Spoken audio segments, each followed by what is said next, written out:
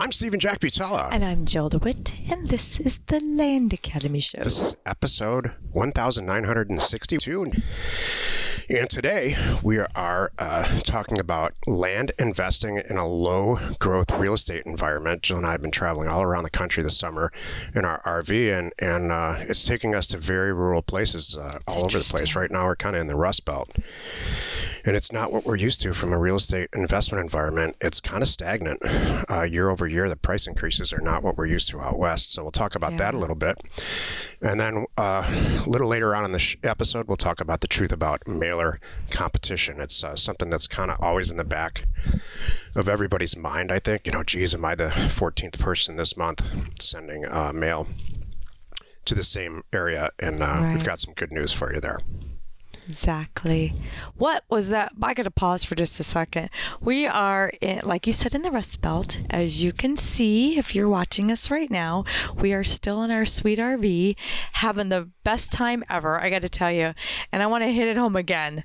You, too, can have a very successful land business from the road.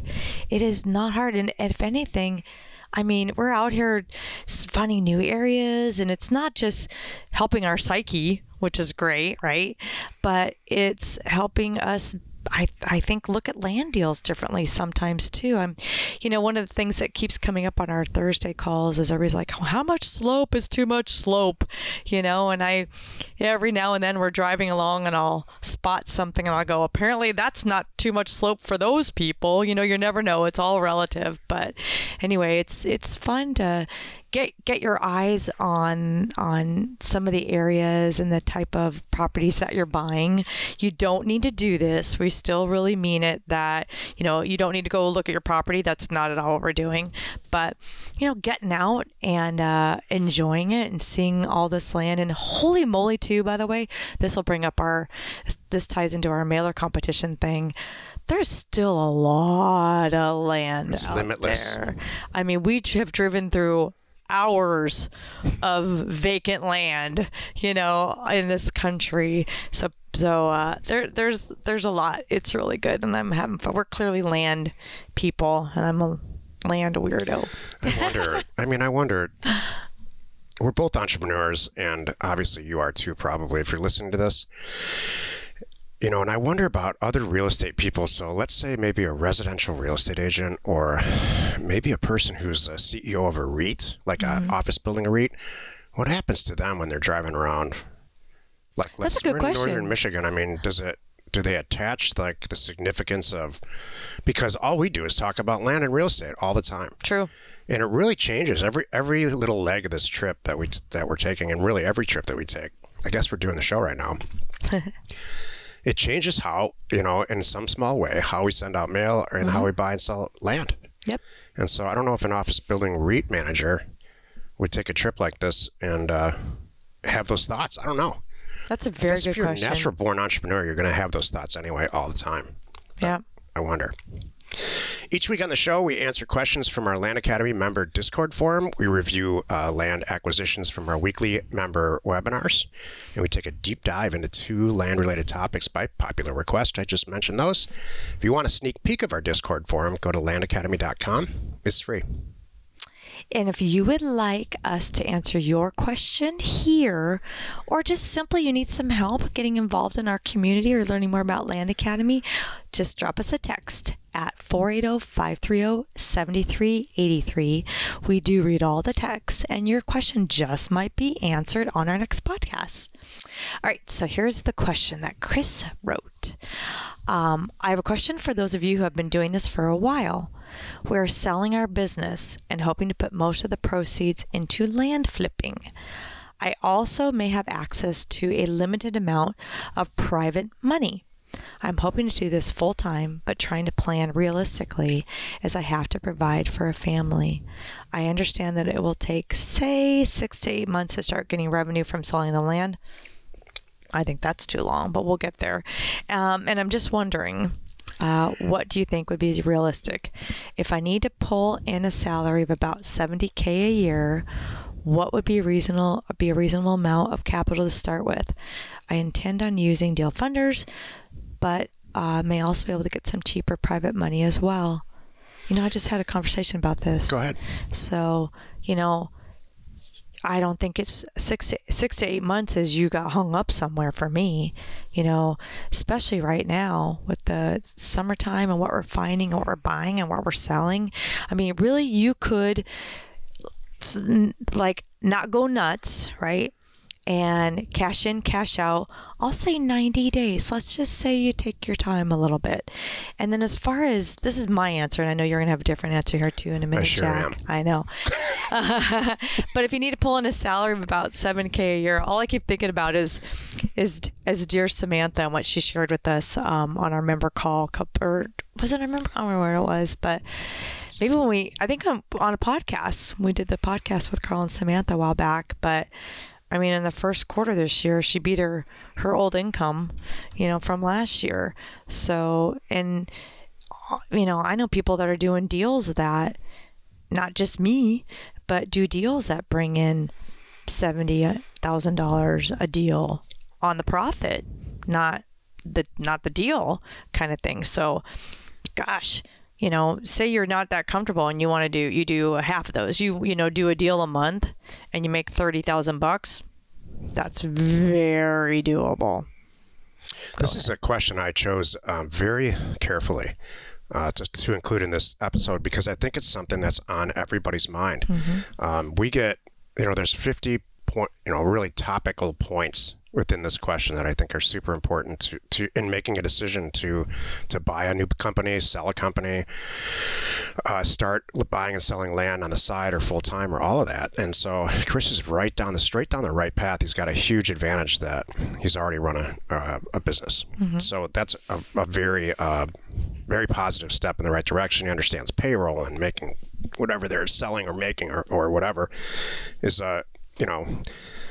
is part of the decision process. So, but I do think that if you're very, very early on in your career and you're young, you don't have some of the kind of issues that Chris might have. And I'm not picking on him at all. I'm just kind of using it as an example so we all can learn. He needs $70,000 a year to keep his family fed and a roof over his head. And if you don't have that, you don't have that kind of responsibility, you're way, way, way further ahead. You can make that $70,000 a year pretty easily, turn it into a couple $1,000s a month and be okay if you make the right decisions. So, I understand that he's got fixed costs and has to deal with it. If you don't, more power to you. My point is, I'm not being negative. I'm really saying there's some huge advantages. Young people tend to think that they're kind of behind the eight ball, that the world is passing them by and they can't figure it out for some reason. We've run into a lot of young people on this trip, and it's just not the case. I think the world is, you have a huge technological advantage over people, let's say Jill and I's age, and there's a lot of other advantages. So as far as capital is concerned, I don't think you should even think about it at all. You can, you need money to send mail out, and you need to really spend some time educating yourself on being a fantastic, dynamic type personality salesperson to take the phone calls when people start calling back and to create your own real estate deals. I wouldn't approach this from a money standpoint at all. We have all kinds of people in our group. Jill and I are at the top of the list, ready to fund your deals if you find great land. And 6 to 8 months, I think it takes longer than that. Oh, to get revenue from really? I think it takes probably 90 to 120 days to turn your first deal. Thank you. So whether or not that first deal is amazing and fantastic, that's a function of how much you put into it. If you really spend some time learning and get a great mailer out, price it correctly, utilize all the resources that are here in Land Academy, and align yourself in Discord, ask a ton of questions, I think it's possible to really start to jam the pipeline full. But I always err on the side of, it's probably going to take longer than that.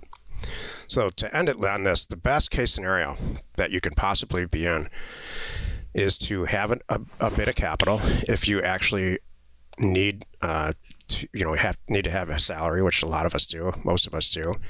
Put a bunch of money into a bank account, get your W-2 rolling so you can pay your bills, and then the money that's left over, send out mail, and if you have a bunch of money, use your own money to fund deals or use deal funding. This is a very, very important question, and I think it's on everybody's mind in some way. Fixed costs versus, long-term equity. Today's first topic, land investing in low-growth real estate environments. Like I said in the intro, Jill and I have been traveling all over the country right now this summer with honestly no end in sight. No. I don't know how many months this is going to go on. I gotta say, I literally came out this morning and Jack's having coffee, and I looked at him and I go, "We're not going home, are we?" And he's like, "Whoa, I guess we could try it someday. Let's see how long it goes until we can't stand it and we have to leave again." It's kind of funny. I was thinking, because I have a spreadsheet-driven brain, and I started thinking, all right, I'm mentally drawing a line down the center of the paper. Left side's pros, right side's cons. What are the cons? About going home? No, just about what we're doing. Oh, okay, got it. And I came up with one, and that's an unreliable internet connection. At times. And that's really only 20% of the time. Correct. But during that 20% of the time it's it's not because of buying and selling land, like she said a million times. Nobody cares about that. You can figure that out on a cell phone connection. It's this stuff. The cameras and the lights and the Land Academy are part of this. So, and hosting the Thursday call, and now the Land Academy Pro office hours, and eventually Career Path. So when you don't have a stable internet connection and you're trying to run something like Career Path, then it gets tricky. It gets frustrating. Right. But outside of that, there's nothing else on the sheet of paper. On the con side, it was all pros. Isn't that funny? That's hilarious. I guess the only thing we got to do is people need to start our cars at home. That's about it. I got everything else kind of locked down. So that's kind of nice. No, are we saving money, or what do you think? I just, out of curiosity. I think, I don't know. I could look at it. I don't look at our personal. I think we're saving money on the road, too. I don't look at our company stuff. I never look at our personal stuff because that's always kind of covered. Right. In fact, if you're building your land business, that's what you have to look forward to. The personal expense. Our personal expenses are ridiculously low for how we live. So, but the company stuff I always look at, and seems to be going okay. Yep. So this came up for me. This topic today hit me in the face, like I don't know what, like a bird on a windshield. That happened yesterday. Exactly.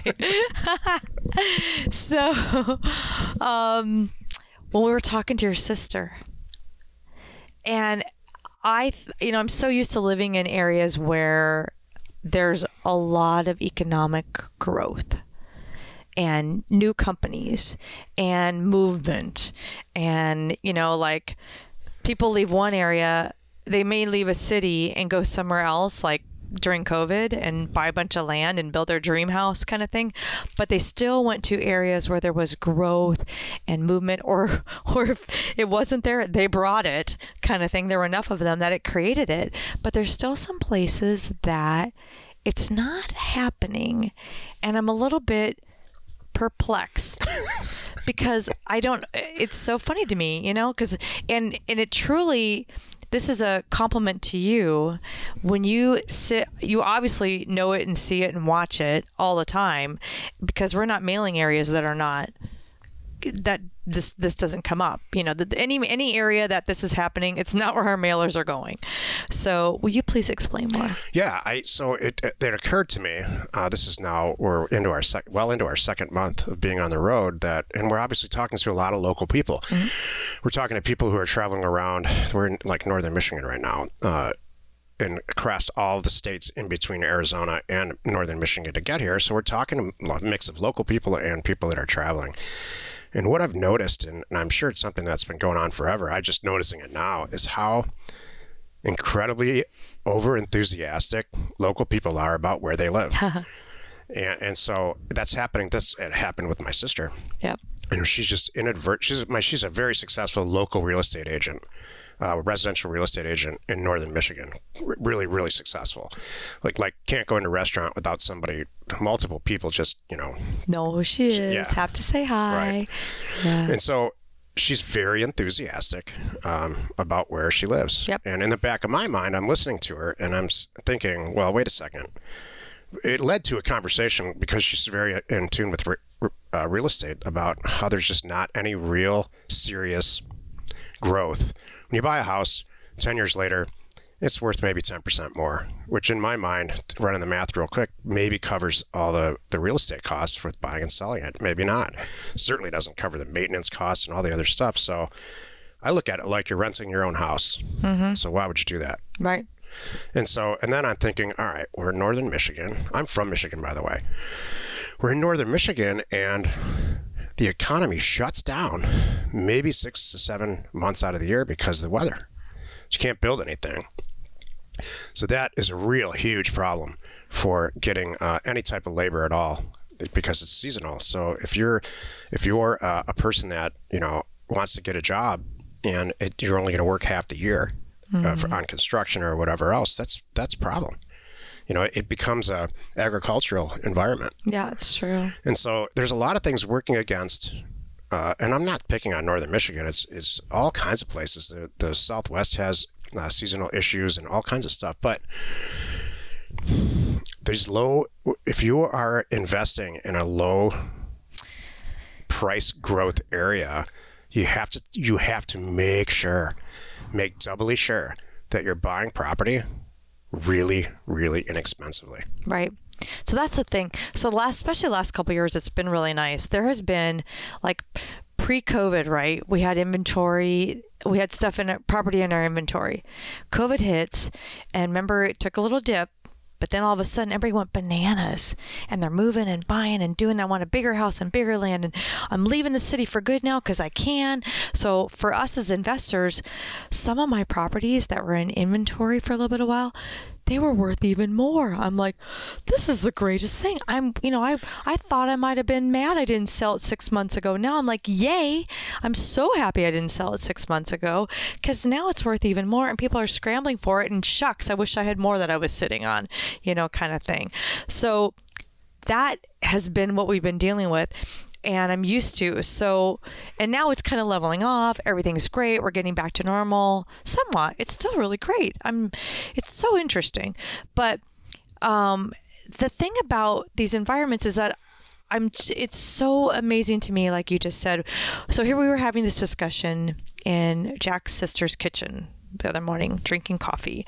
I'm like, well, why don't these kids just do this? Why don't they just buy a house, and then live in it for whatever, and then move out, rent it, and get another house. So like, nobody can afford to do that.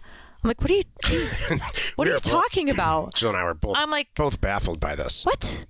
What do you mean nobody? No. She's like, they're never going to make that money. They're not going to rent it for enough. It's not going to work. I'm like, what are you talking about? I just don't get it. And to which I said, well, you have a portfolio of a bunch of them. And she said, yes. And guess what? I built that portfolio in 2008, 2009, 2010. A lot of it was when we did it. And I'm like, oh, and they can pay cash for it. It's a whole different situation. Still doesn't explain it. I know, but that's the thing. I'm so used to, we're looking at these homes, there's some schmancy areas in northern Michigan, right? And I'm used to like, all right, if you buy something for $1 million, and then now it's 1.6, and then you wait a little while, and now it's 1.8, and then now it's 2 million, and they're like, no, it's still $1 million. I'm like, I'm so confused by this. What do you, and so the conversation ended with her and with Jill and I. The final point was, which maybe somebody can enlighten me because I still don't understand why. I don't understand why you would remain in an environment like that. Oh, that's true. Why there's a whole big, beautiful country out there. That's true. We're traveling around it literally right now. And so I don't know why you would kind of tie one hand behind your back from a economic prosperity standpoint and stick around in a very seasonable, somewhat I'm going to say economically depressed area and say, and shrug your shoulders and say, yeah, that's the way it is. You know what I would do? If I'm like some people we know that are hell bent on living in their little bubble and they don't care, and they know it's hard for other people to work and live and get jobs and schools and everything because their kids are grown, but they need to be in this bubble. I get it. You do? Hold please, there's a caveat here. Buy your sweet place on the lake. You spend what you want to spend, knowing you're never going to make money on it, or just, if you do, great. If not, if you break even, that's great. I get that. That's all your thing. This is what I'm going to do.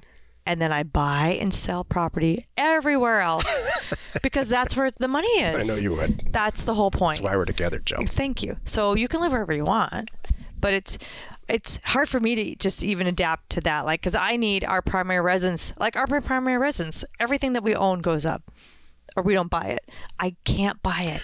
And you even take it to cars. He's not nuts. We have cars that go up in value. We don't buy anything that's durable like that. I'm not talking about a washing machine, but we don't buy things like that we don't have a pretty substantial equity position in when we sign the acquisition paper. Exactly. And so, maybe that's just us. I'm not sure. I don't know why you would put yourself at a disadvantage. Knowingly put yourself at a disadvantage because you're more comfortable. Not you. I'm not talking about you. I just mean people. Yeah. It's amazing. It really is. Please take all that in consideration if you're going to invest in low growth real estate environments. Jill just actually described how it can work. Yeah. And how it should work. Low growth real estate environments in some ways might be a better acquisition scenario because there's a lot of people that are realizing at a certain point when maybe they need money that the property's not going up. It's just staying the same. So I might as well just sell it. That's true. It's not an investment anymore. Really make that work. Yep. Let's take a look at one of our favorite land acquisitions from our weekly Thursday member webinar. Do this deal, Juneau County, Wisconsin, accepted offer price $4,546.25. Thinks we can sell it for $12. Two siblings own this property. You ready for the story? Mm-hmm. Okay. On the property, they live out of state and they inherited it. Awesome. Zoned agricultural residential open space. 1.79 acres wooded. On the front, the east side is sloped, minutes from Castle Rock Lake. Physically, it's a privately maintained physical road. That spells HOA. If it's privately maintained. I don't know about Wisconsin and HOAs. I don't think that they exist there. I don't know. County says there's an easement on the property to the east for the entire west 66 feet. Siblings are alive. Their mother is also on the property. County says the sellers will need to sign a form of termination of deceased interest before the title can be conveyed. All right. About half of the lots are built. Almost all unbuilt properties around it have out-of-state mailing addresses. How do I figure out a more accurate sales price? Is the termination of deceased interest an issue? If it's like a form that goes in addition to JTROS, or if it's a form that takes the place of, because there's 3 of them, and that's how they roll, I'm good with all that. Yeah. Again, so my initial look at this, because you can't really, if you do this, you can't really see where the structures are because there's so many trees. So I'm doing this to see where these structures are. And I can tell you that that's good. It's sort of passing the adjacent test, but not seriously. There's a lot of dirt here, but some of it's being developed. It's got great proximity to this lake. And it's $4,000. So let's see what the value is of this house. On 8 acres. On 8 acres. So I would buy this and I would close on it and I would list it for probably 15, and I would just forget about it. And eventually it's going to sell. That would be my take on it. This is. He doesn't think it's an HOA. I use the terminology. So, okay, good. The county just says they don't maintain Maple Drive. Oh, okay, good. All right. So it's not privately, it's maintained. It's like you maintain your own road. Noted. All right. I got it. I'd buy it. Good. Cheapest property in here, and this acreage is $12,000, and you're buying it for 1/3 of that.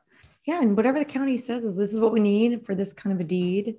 Fill this out, and we need original death certificate, and we'll send it back. I trust all of that.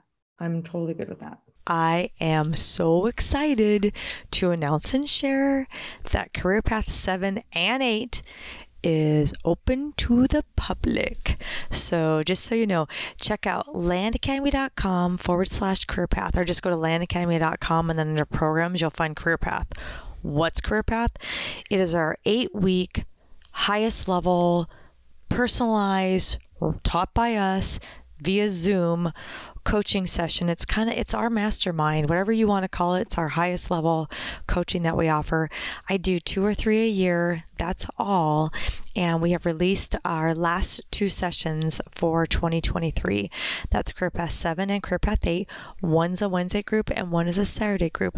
And the coolest thing is that this is the first time that we're doing this, where we have them going concurrently, and you can bounce around. So, hey, I couldn't make Wednesday, so I'm going to show up on Saturday, or vice versa. Or, holy moly, Wednesday was so amazing and intense, I want to watch that and be a part of it again on Saturday. You can do that too. So it's going to be awesome. There's an application process. You do not have to be a current Land Academy member, by the way, but there is an application process. It takes 5 minutes to fill out, and then you get a call scheduled. So go to landacademy.com again, look for programs, and go down to Career Path.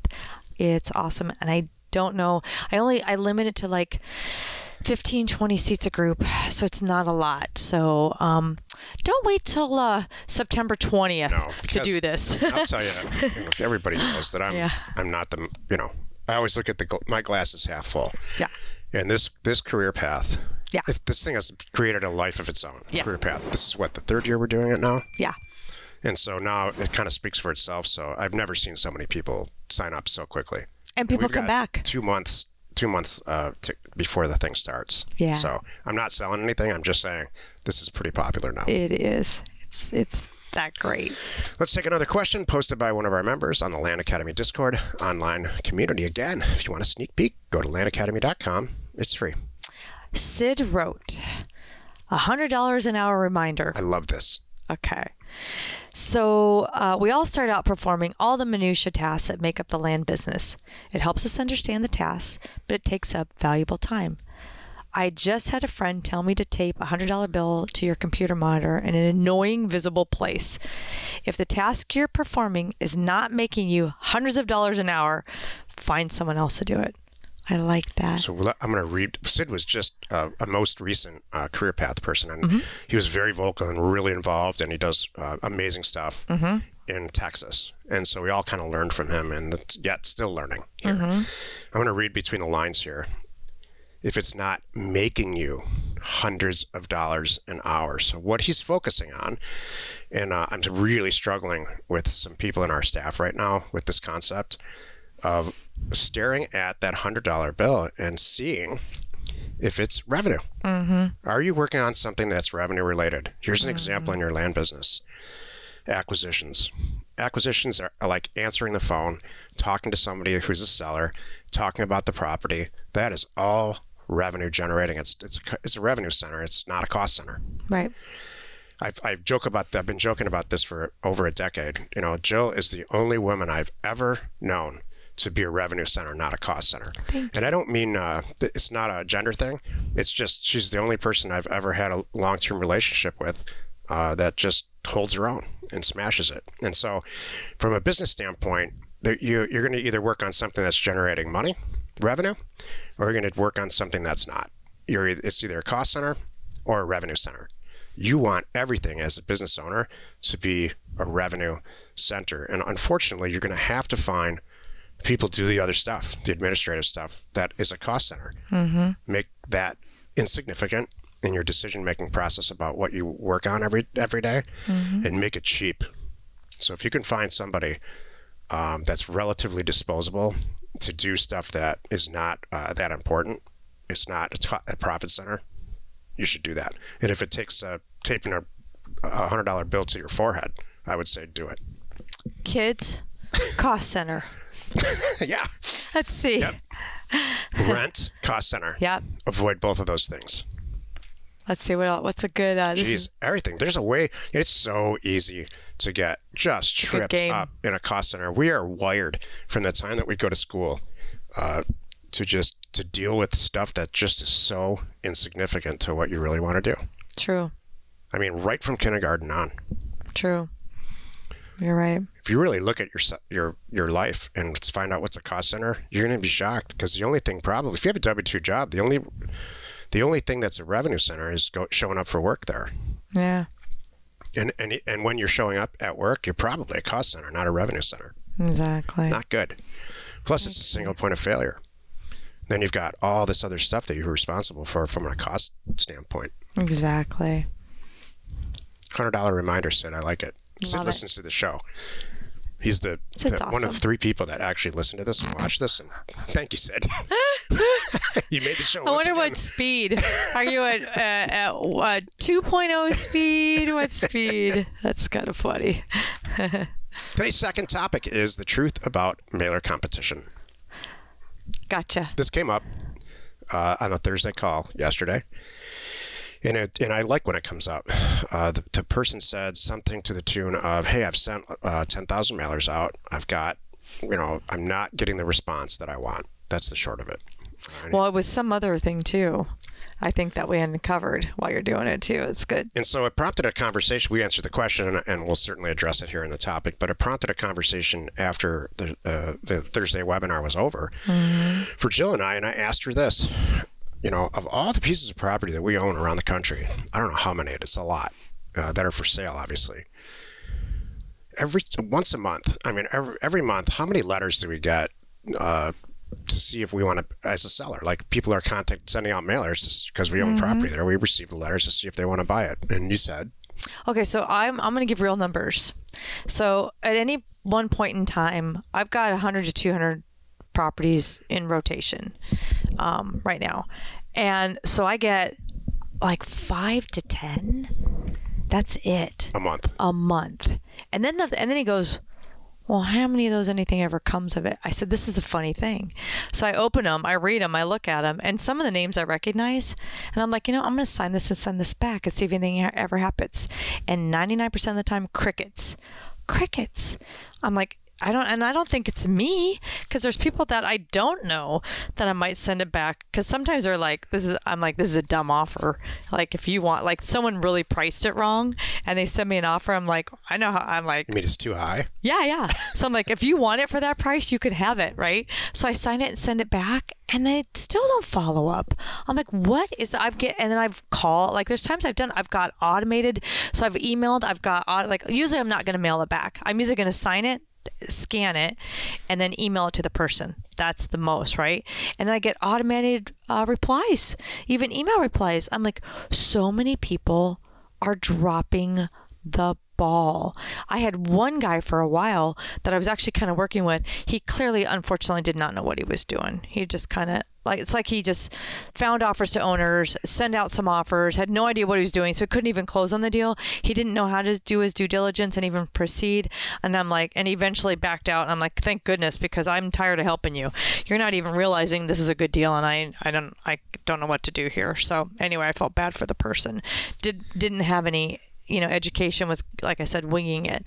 So the whole thing about this is, it's a lot less than what one would think it is, number one. And number two, most of the planet, or just the people in our space, they don't know what you know, and they don't know how to take this all the way to the end. There are a lot of things that go into, as we know, picking an area, pricing the mailer, getting it out. That's one aspect. And then the second aspect, what we're talking about here, is knowing how to complete a deal, knowing how to talk to these sellers, answering the phones, working with them, getting them to want to sell to you, and then taking it all the way to selling it and doing it again. I really, really, really think that you need to, there's I think there's 10 steps to buying a piece of property. And we've talked about them 100 times. The critical step, the critical, absolute imperative step, they're all essential, but the imperative step is you creating a real estate transaction, not doing a real estate transaction, but actually creating one when the phone rings. And they might be livid, And then Jill ends up buying their property. Mm-hmm. Or they might say, yeah, I want to do the deal. And then just going through all the steps to actually create that real estate transaction. And I also think that once in a while, and this happens to us, once in a while, a seller will say, oh yeah, I just got a letter from somebody else on this, or I got a couple letters this year on this. That's not real competition at all. Mm-hmm. Think about real estate agents. There's something like 1.6 million real estate agents in this country. If you've ever been in a real estate office, they're all in competition with each other. If they're all sitting there trying to they're vying for the same 5 listings that are going to come up in that market. And 1 or 2 people end up getting them because they work at it like Jill does. Mm-hmm. So here's the truth. By the way, Jill and I, we don't have any secrets that make this successful. That's what Land Academy is. We tell you everything. Mm-hmm. The only thing that we may have on you as a real estate investor, regardless of where you are in your career, is more transaction experience. That's it. And a really, really, really positive attitude. I don't bring a positive attitude. Jill does. So, Oh, come on, sunshine. Don't put yourself down like that. look, there's not any real competition. Trust me. There's 150 million pieces of property out there. it. And everybody's sending out 5,000 unit mailers, and the vast majority of the people are not following through, as evidenced by what all the properties we own. We just know they're not following through. So if you want a competitive advantage, just follow through. Mm-hmm. Go through the education, get the mail out, use Concierge Data or somebody like me as a partner. Answer the phone. Answer your phone. And, Check your email. And get real comfortable having conversations all the time with sellers until you're selling a few properties. Exactly. I was talking to someone about it today. There's times that we've worked in counties and just found great pockets and had great experiences, and we're like, we can hang out here for months. I can hang out here in I got so much stuff that came back, and look how great this is. Wow, I got 6-9 months worth of deals right now that I got to work through.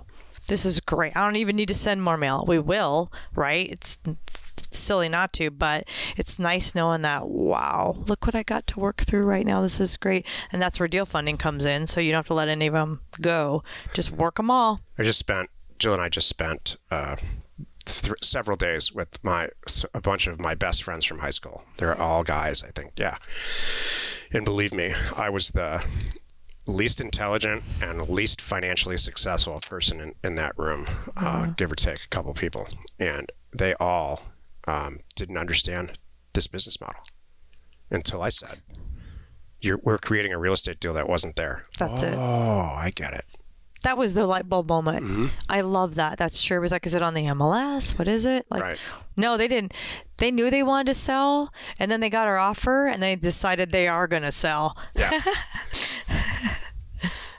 Let's take a look at another one of our favorite land acquisitions from our weekly Thursday member webinar. Would you do this deal? We're Madison County, Alabama. Accepted offer price $45,000. Thinks we could sell it for $100,000. 1.14 times 2 acres. I don't know what that is. We need to know where this is. Madison County. Oh, Alabama. Madison. We have access. Small acreage close to a big city. Everybody's alive. Moderate slope with large rocks, but plenty of land to build a sweet private house and shop. Close to marina. By the way, you're writing the descriptions. This is awesome. I really like it. Totally. This needs to be in the title and description. No HOA. Houses to the east are 600,000 to $1 million. Water in the fire hydrant at the access point. All the houses on the hill are built on a steeper slope than this. Oh. So where's access? Yeah. Does it extend from that street? I don't believe that there's access to this property. I concur. Super nice neighborhood. Yeah, So I don't know how you get there. We need to know about it's access. 2 lots. Oh, okay, good. Hopefully this one. Okay, that's it. Sorry. Yep, that's the exits. Oh, now I really like it. So they're both. Yeah, me too. But you got 2 APNs. So you really get No HOA. 1.1. So how And much what's this one? 1.1 and are they both 1.1? Yeah. Okay, good. So you're getting 2 acres. This is a would you brag about this deal? Yeah, I agree. $200,000. So- These little houses are $200,000 It's Right 45,000. Is it 45? for both. What's the days on market in that area? Cheapest 1 acre property with 100 days on market is 65,000 with utilities. 100,000 for 1.7 these are 45 for each. So we're still, 45 for both. So it's like $20,000 a property. yeah, but it's really 1 2-acre property because we're not going to give access through You the sure? middle of the living room. Are you sure you can't do Yeah. access like around here, like this? Yeah, no, Okay, let's look at Yeah. it that way then. 1 2-acre property. it's 1 2-acre property. Let's really be honest here. 3 acres for 100 grand. Price cut, 50,000. So no, not a lot of comps. Last 5-acre property sold for 80. We're paying 45 for this, but it's way out here. Look at this one. This one just sold in July, just a couple weeks ago. It's a big zip. So where are we here? Yeah. We're right in town. No, I wouldn't subdivide. I wouldn't mess with any of Neither that. would I. Right here. These are all good comps. What's going on with this property? Throwing it all off. Mm-hmm. I wish it were 25. So do I. The dirt's great. 2025 all day long. So that's where I'm at, Eric. If you could have that conversation with them, I'll give you the 20 It's to cheaper. 25. It needs to be cheaper. You're absolutely right. Yeah. Then I feel good about it. Yep. Even if things aren't moving that fast in that area, I need to act fast because we are in, Alabama. Okay. So we're south. Oh, one more thing. What are the home prices around there? Well, we just looked You at these said- properties here are This is the 200. most expensive part of Alabama then. These properties are, this is $200,000. This, Okay. this is probably a more likely situation. 400. It needs to be cheaper. Yeah. I think we're going to sell it for 50. That's what I think too.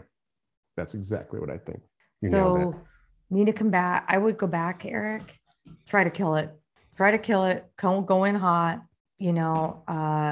talk, you can, I'm sure you can explain to them too. We all know it's really 1 2-acre property, not 2, because, getting the access to the back one is almost non-existent. There's a reason why you bought it like that too, period. So, and then I would say the best I could do is 20. If it works, great. I will open escrow tomorrow. If it doesn't work, I totally understand. And I wish you all the best. How long do they own it too, by the way? Because that makes a difference sometimes. Yep. Can you look to toggle back Oh, if you don't mind? well, wasn't it an estate situation or am I mixing it up? Mixing them up. It doesn't say. We don't know. Since the 80s. Well, that's good. You got to get a better price. Yeah. We don't know what they paid. So, you know what? And you know what? Stuff happens. My pricing, using the term lightly, algorithm failed us there. And that just happens. Well, it was all in that same zip. Yeah. You know what? On the north side, it would have worked, but where this was, you couldn't account There's no for way you that. can know that, right? Same zip. My point is, it's like I make mistakes all the time. It wasn't a mistake. No, it wasn't a It's just- mistake. this Same is zip. how this goes. This one's a little further out. And we thought it was looking good too, until we found out some of the nuances. Jill, you have something inspirational to share. Yes. My comment is this. How well do you know yourself? Are you honest with yourself? Because are you really the best person to answer the phone? This is the kind of thing that I get. Yeah, Jill and I have a... you're my case study. How well did you know yourself? This is what happens when Jill's not happy with me. Do you know yourself at all? Do you know you're even doing that? Do you know what havoc this is wreaking? Just kidding. No, that's not it.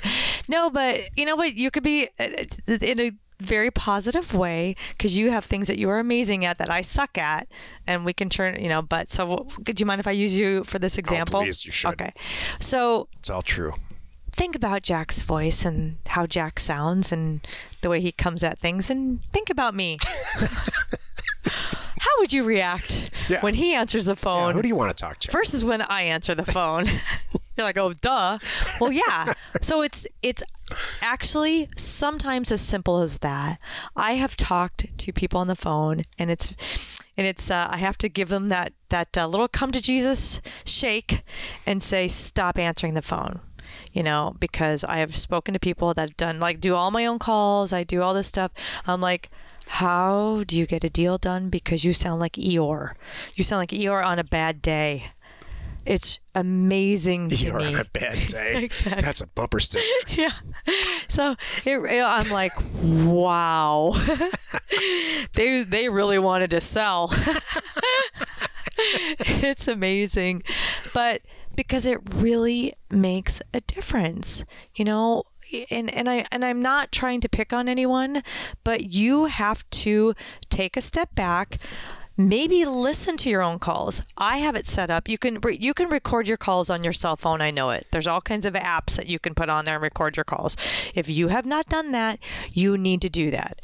And if you're not getting the response that you think you should be getting when sellers call you back, you need to A, listen to your own phone calls, and B, maybe have somebody else listen to your phone calls and go, well, yeah, like I'll listen to them, or somebody like me.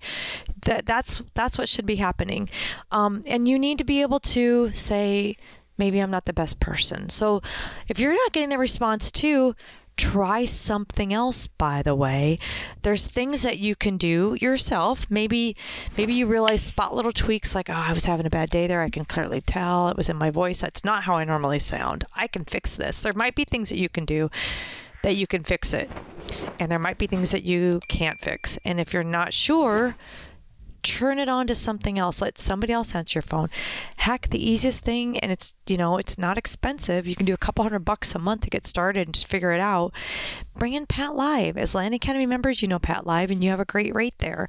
Use Pat Live, see what the response is, and then make some decisions about it.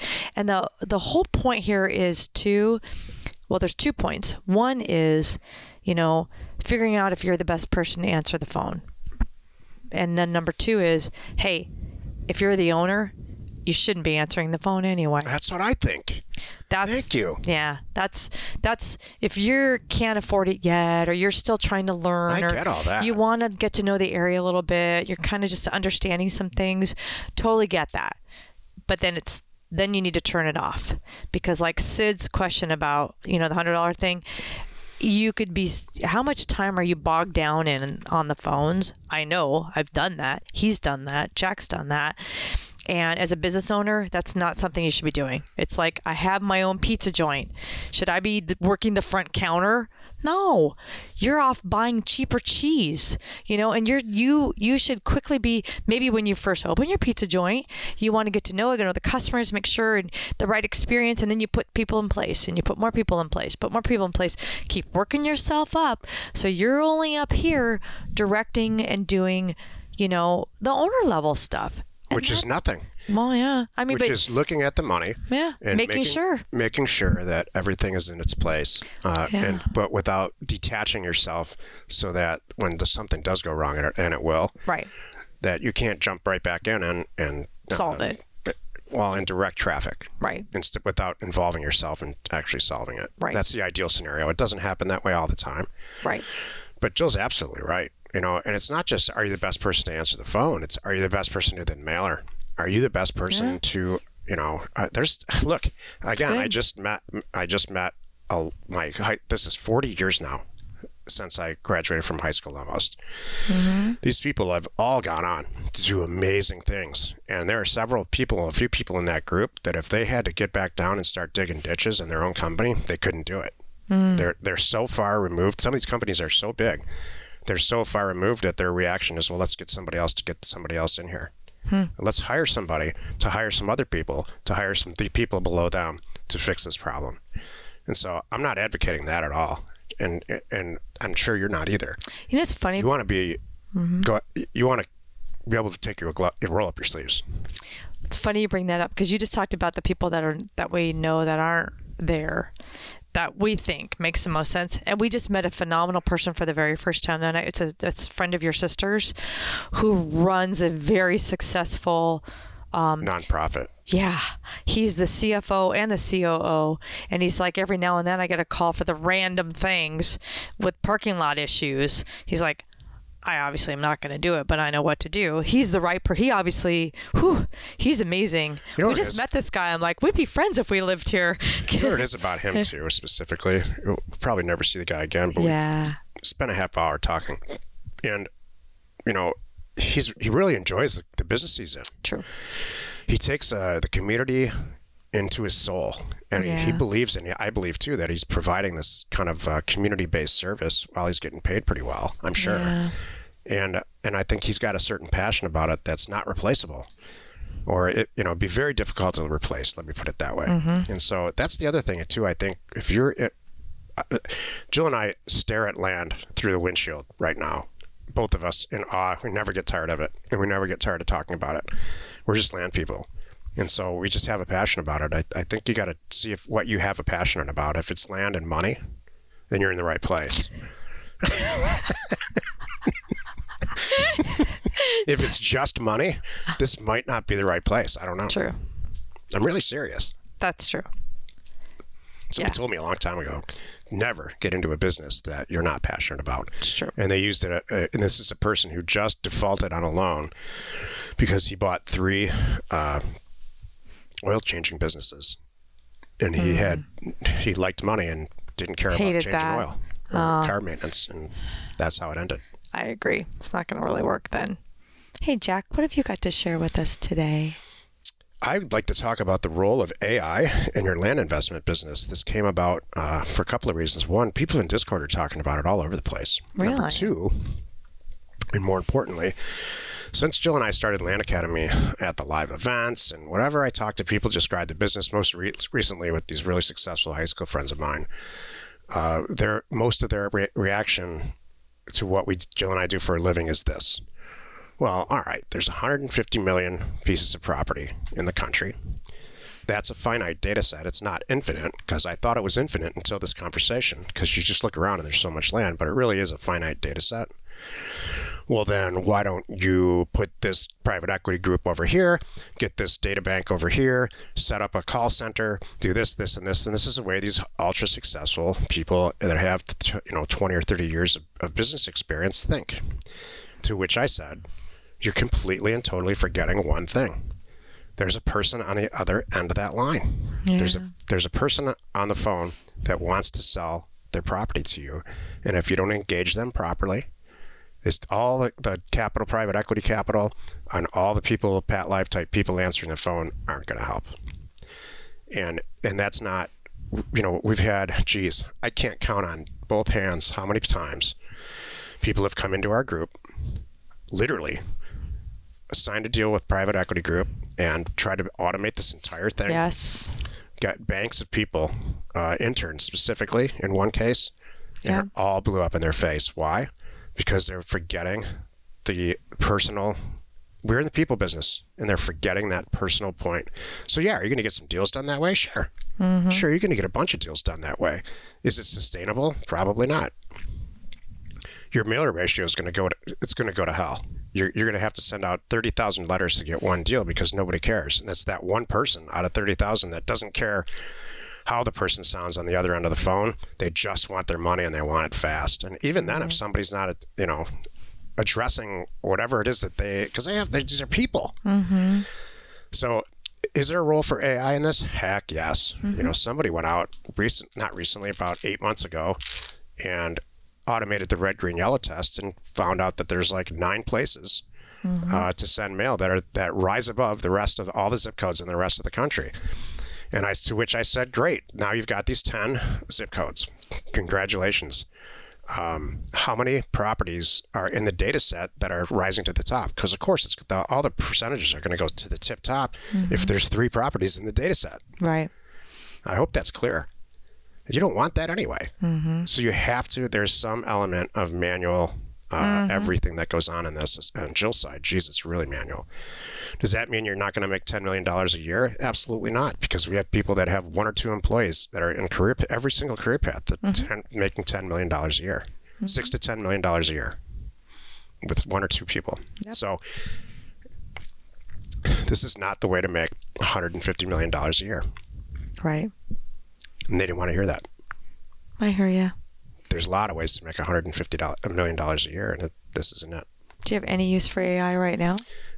Great question. AI, I think it's really important to understand the definition of AI. There's if-then statements, and then there's AI. AI, as I understand it, is artificial intelligence. It's learning. So it goes out, it has a massive data set, and then it learns. It does an act that's probably, it begins as an if-then statement or answers a question, and it learns from it. Oh, I need to move the mechanical arm 2 millimeters to the right because it didn't do what I want. And then at lightning speed, the speed of light, it's learning. I'm not sure that that's what everybody says the word AI, and I don't think that that's actually what the strict definition is. So is there a role for ever-changing computer intelligence? Heck yes, there is. Is it going to be in the form of sending more letters out? Probably. Is it going to be in the form of answering the phone effectively? Nope. So you can send out 150 million letters pretty effectively, actually. And you can probably use AI to do it, or some version of computer learning or computer intelligence. Who's going to answer those phones? Yeah.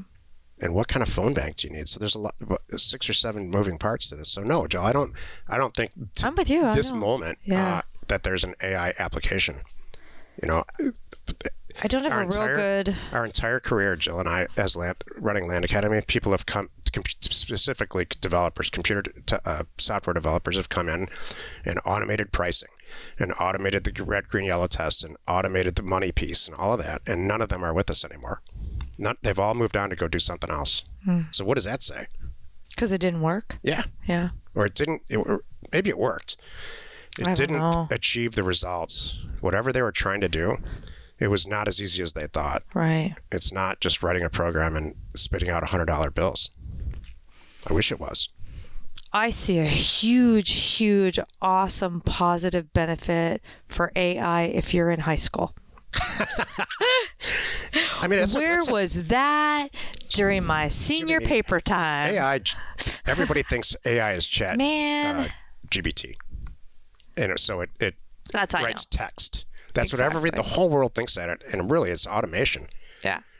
It's kind of AI's funny. been in manufacturing for years and years and years and years. That's where the real application You know, it's funny. I really thought that by now, because this has been 5 or so years, I thought by now that every time I walked into a fast food environment, a robot would be doing it.